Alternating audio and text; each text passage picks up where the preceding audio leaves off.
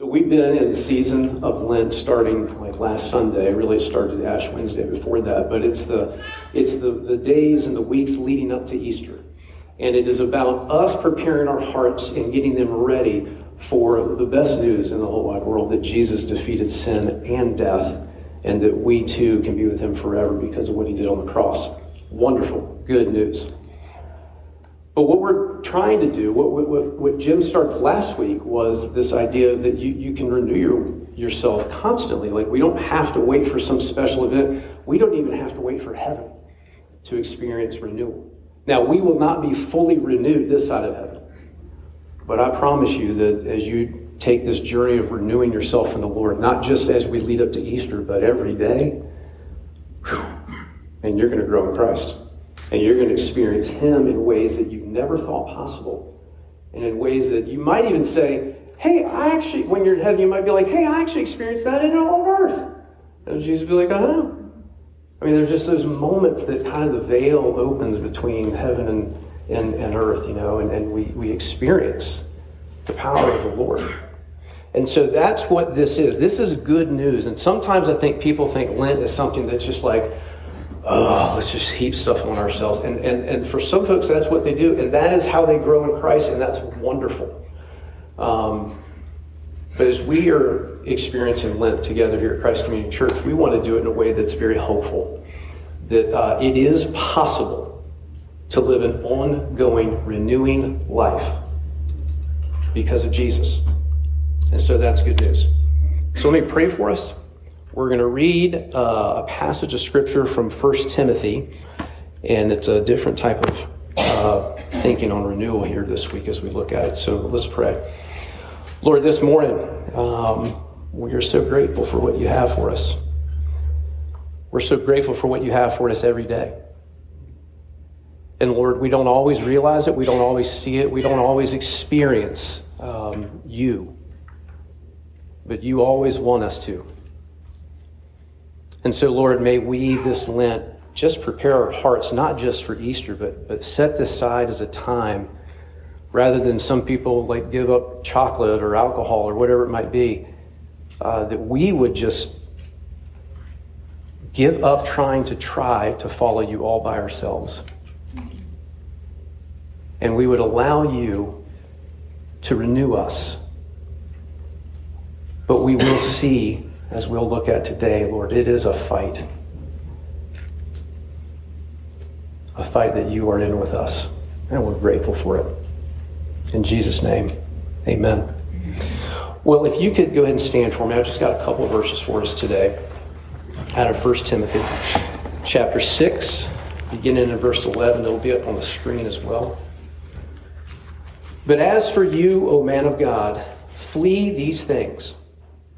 Pursue righteousness, godliness, faithfulness, love, steadfastness, gentleness. Fight the good fight of the faith. Take hold of the eternal life to which you were called, and about which you made the good confession in the presence of many witnesses. Amen. You can be seated.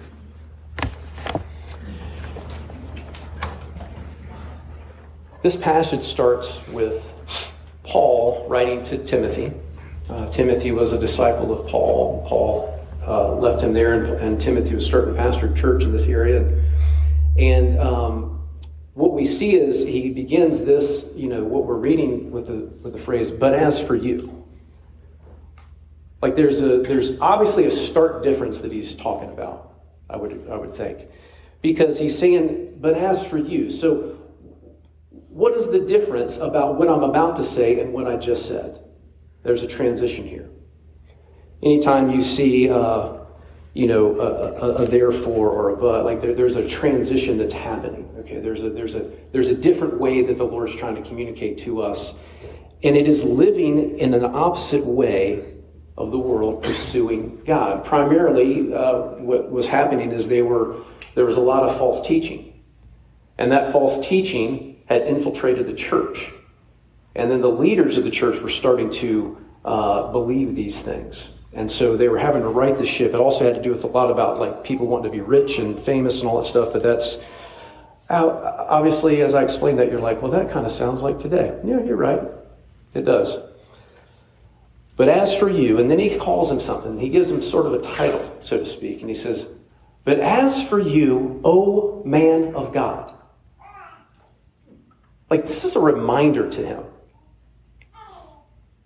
Like, we do know that Paul wrote to Timothy to not be afraid. Like, don't be timid.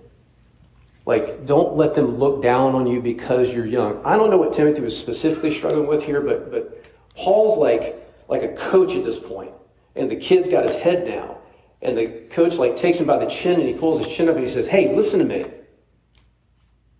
You made this team. You belong here. You belong out there. Like, that's the type of thing. It's like, hey, but as for you, oh man of God, like, remember who you are. Don't forget, you are a man of God. And if I need to remind you, not by your own effort. Like, you are saved. And then you began to participate. And that's what renewal is. It is God makes it possible for us to be saved, to go to heaven. And there are many people that are going to heaven that are not experiencing renewal. You know how I know? Because this world is getting further and further away from God. So when I read these words, I don't want us to look at this and say, wow, those are really encouraging words that Paul gave to Timothy. Because it goes on in Scripture, it says all Scripture is God-breathed. It is given to us for a purpose. Like, the Holy Spirit is the one that empowered the pages of Scripture to be written. So although Paul is writing a letter to Timothy, this is really what God is telling us. You and me. You, O woman of God. You, O man of God. It is anyone who serves God, represents God, wants to speak his name. And we are to internalize these words for us. Not just to look at this as, wow, what a cool moment in the life of Timothy. It was. But it can be a cool life in the moment of you too. Because we are to run away and run towards. You see, it says, flee these things. Like I said, it was the false teaching that had creeped in. Flee is different than ignoring, though. Like, this flee means don't be around. It means to seek safety from. It means don't even flirt with any of that stuff. Be done. Because when you get closer and closer and closer to those things, they literally start to draw you in. So you've got to go the opposite direction. Don't just flee, though. Where do you flee to? You flee from something, the way of the world. And you flee by pursuing God.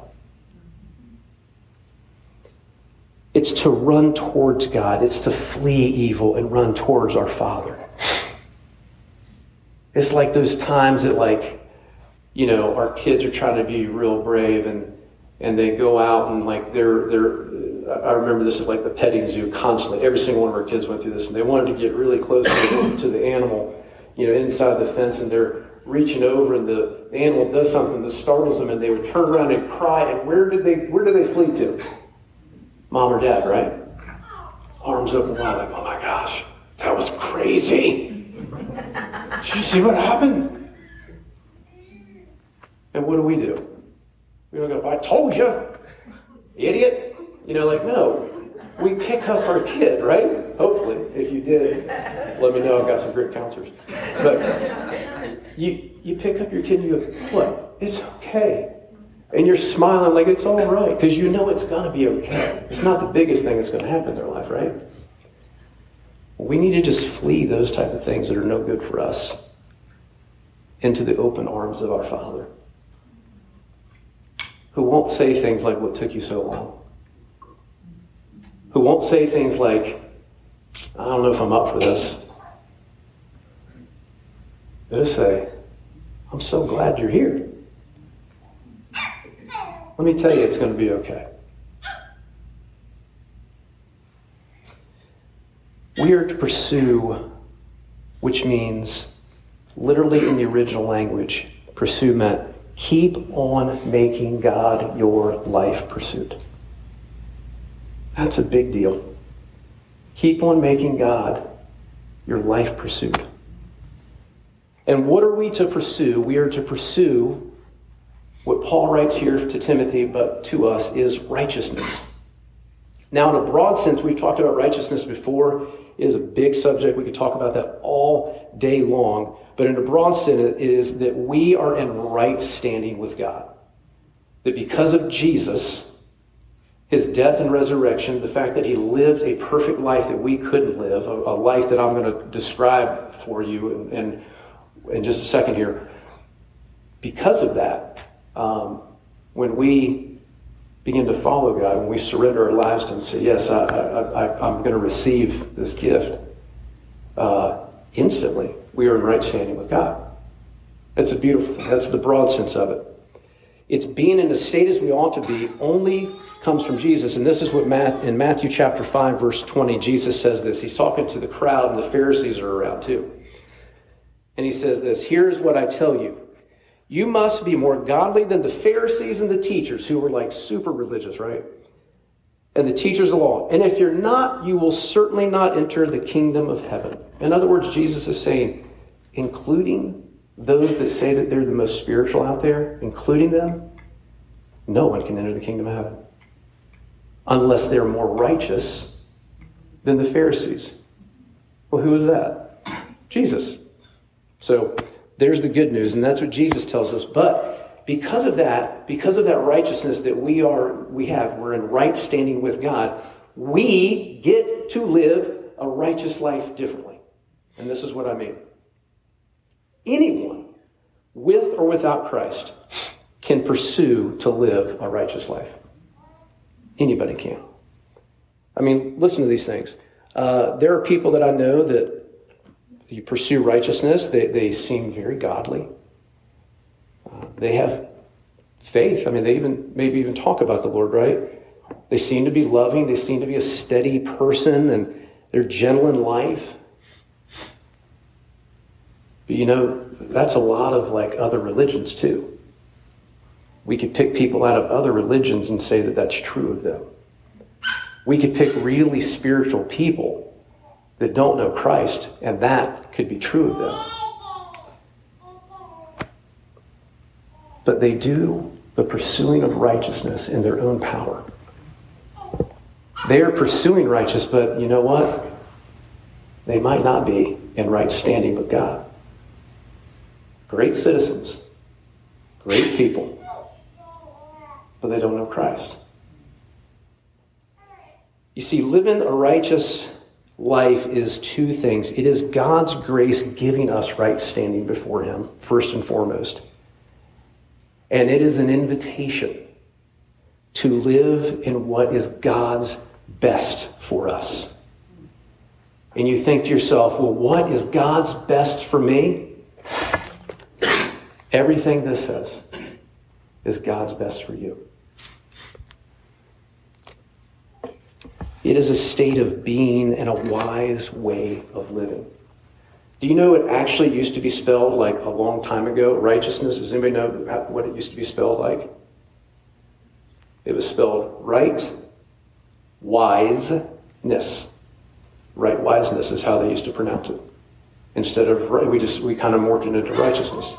So it's obviously a wise connotation here, but keep in mind the context that Paul is advising Timothy, and I said internalize this. God is advising us regarding this ministry he's called us to. And whether you know it or not, when you're in the process of renewal, guess what? You're being ministered to by God, and God's going to be using you to minister to others. Because as you're being renewed, as you're really excited about something, what do? You talk about it. You share with people the good news.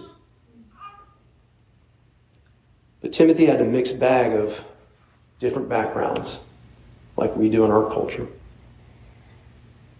and it's tough to deal with. Different people back then than they are now, different lives maybe back then, but they all had the same problem. They let their circumstances, their environment, the culture around them distract them from what is true. And that is what God says. It was led by the false teaching of that day that had crept in, and during this time of Lent, maybe a great exercise for you to do is to just get with the Lord, consistently saying, Lord, what false teachings have I let creep into my heart? Like, what are the things that I believe about you that aren't true? What are the things that I believe about me that aren't true? That type of thing the Lord can do. But after saying all those things, but as for you, O man of God, as as you flee these things and pursue righteousness and gentleness and godliness and all of those things, verse 12, Paul writes the words this way: fight the good fight for the faith. We're going to get into this, but let me just give you a quick overview. This means go hard and fast in your faith. Not irresponsibly, not being like, okay, I'm moving to India tonight. Maybe, I don't know. Be wise, in how you do that. But this is like, I'm just going to go for it.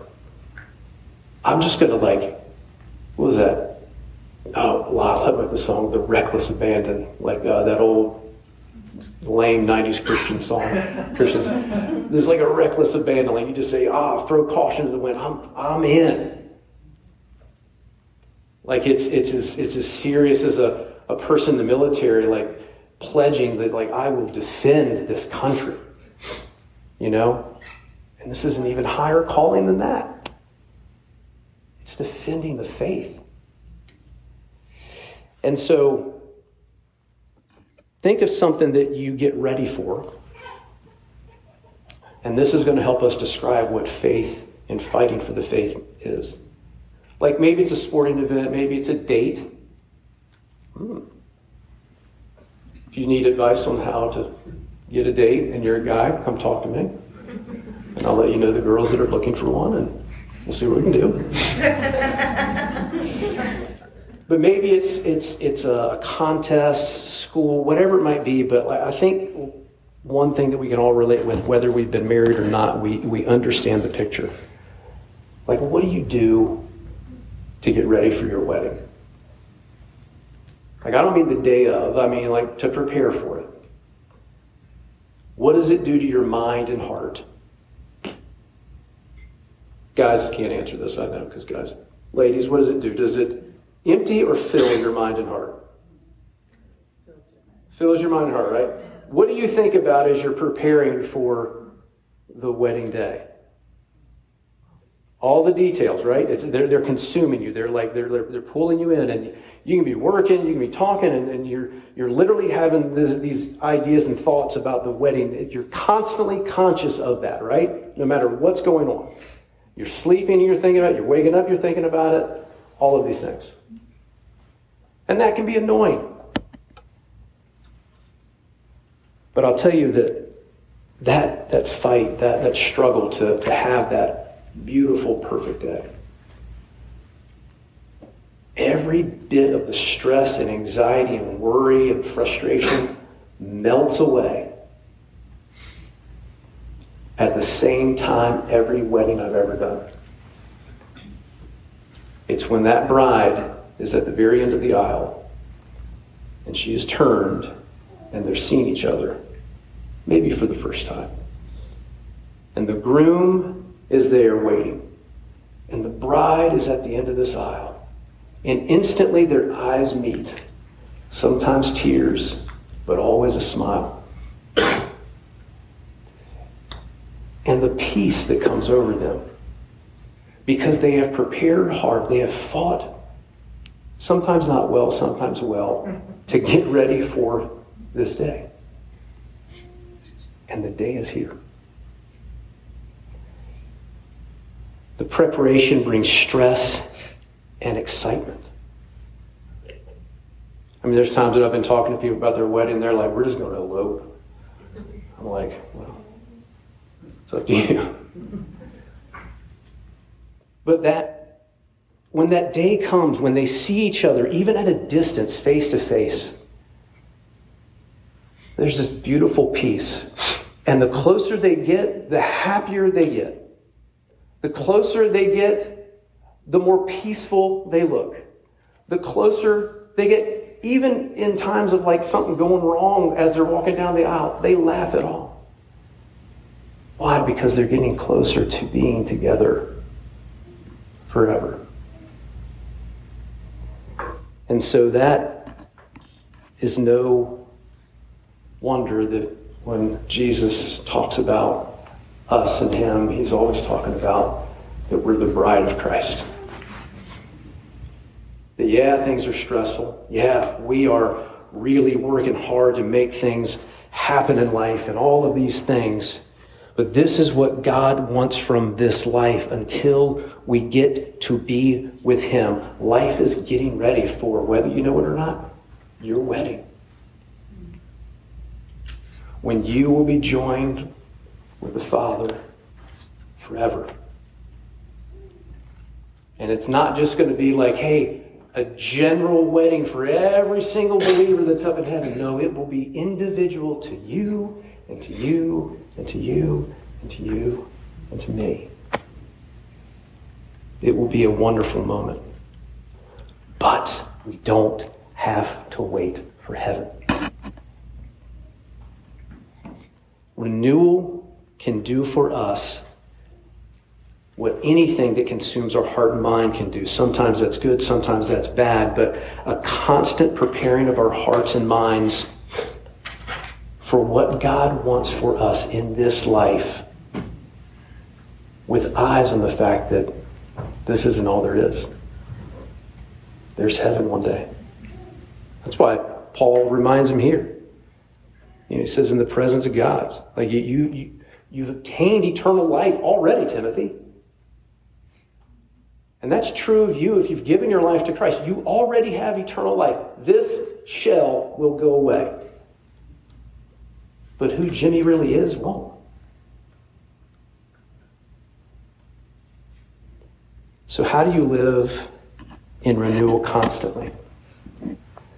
Jim did a great job last week of showing us how we can renew ourselves through Scripture, didn't he? If you didn't listen to it, I'd go to our webpage. I'd go to our pie. It was awesome. And we're going to talk about this later as we go through Lent, but we're going to tackle the subject that pray without ceasing.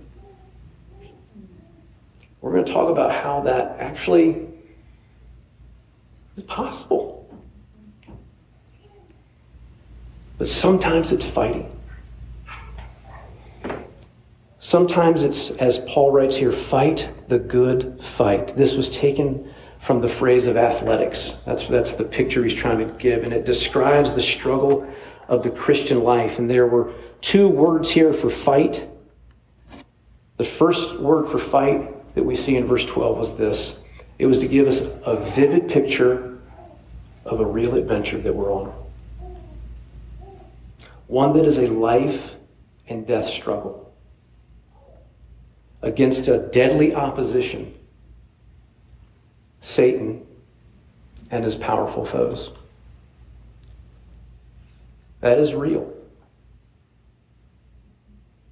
And so maybe we aren't fighting in the sense for the faith physically like some people have had to, like some people have been beaten to death, some people have had to, stand up for themselves in certain ways. But like in our culture, it's more about being quieted. That's the trick of the enemy. Like Habakkuk, like we studied a couple weeks, for a few weeks, like that was like the enemy's coming, they're going to destroy people, like people are going to die.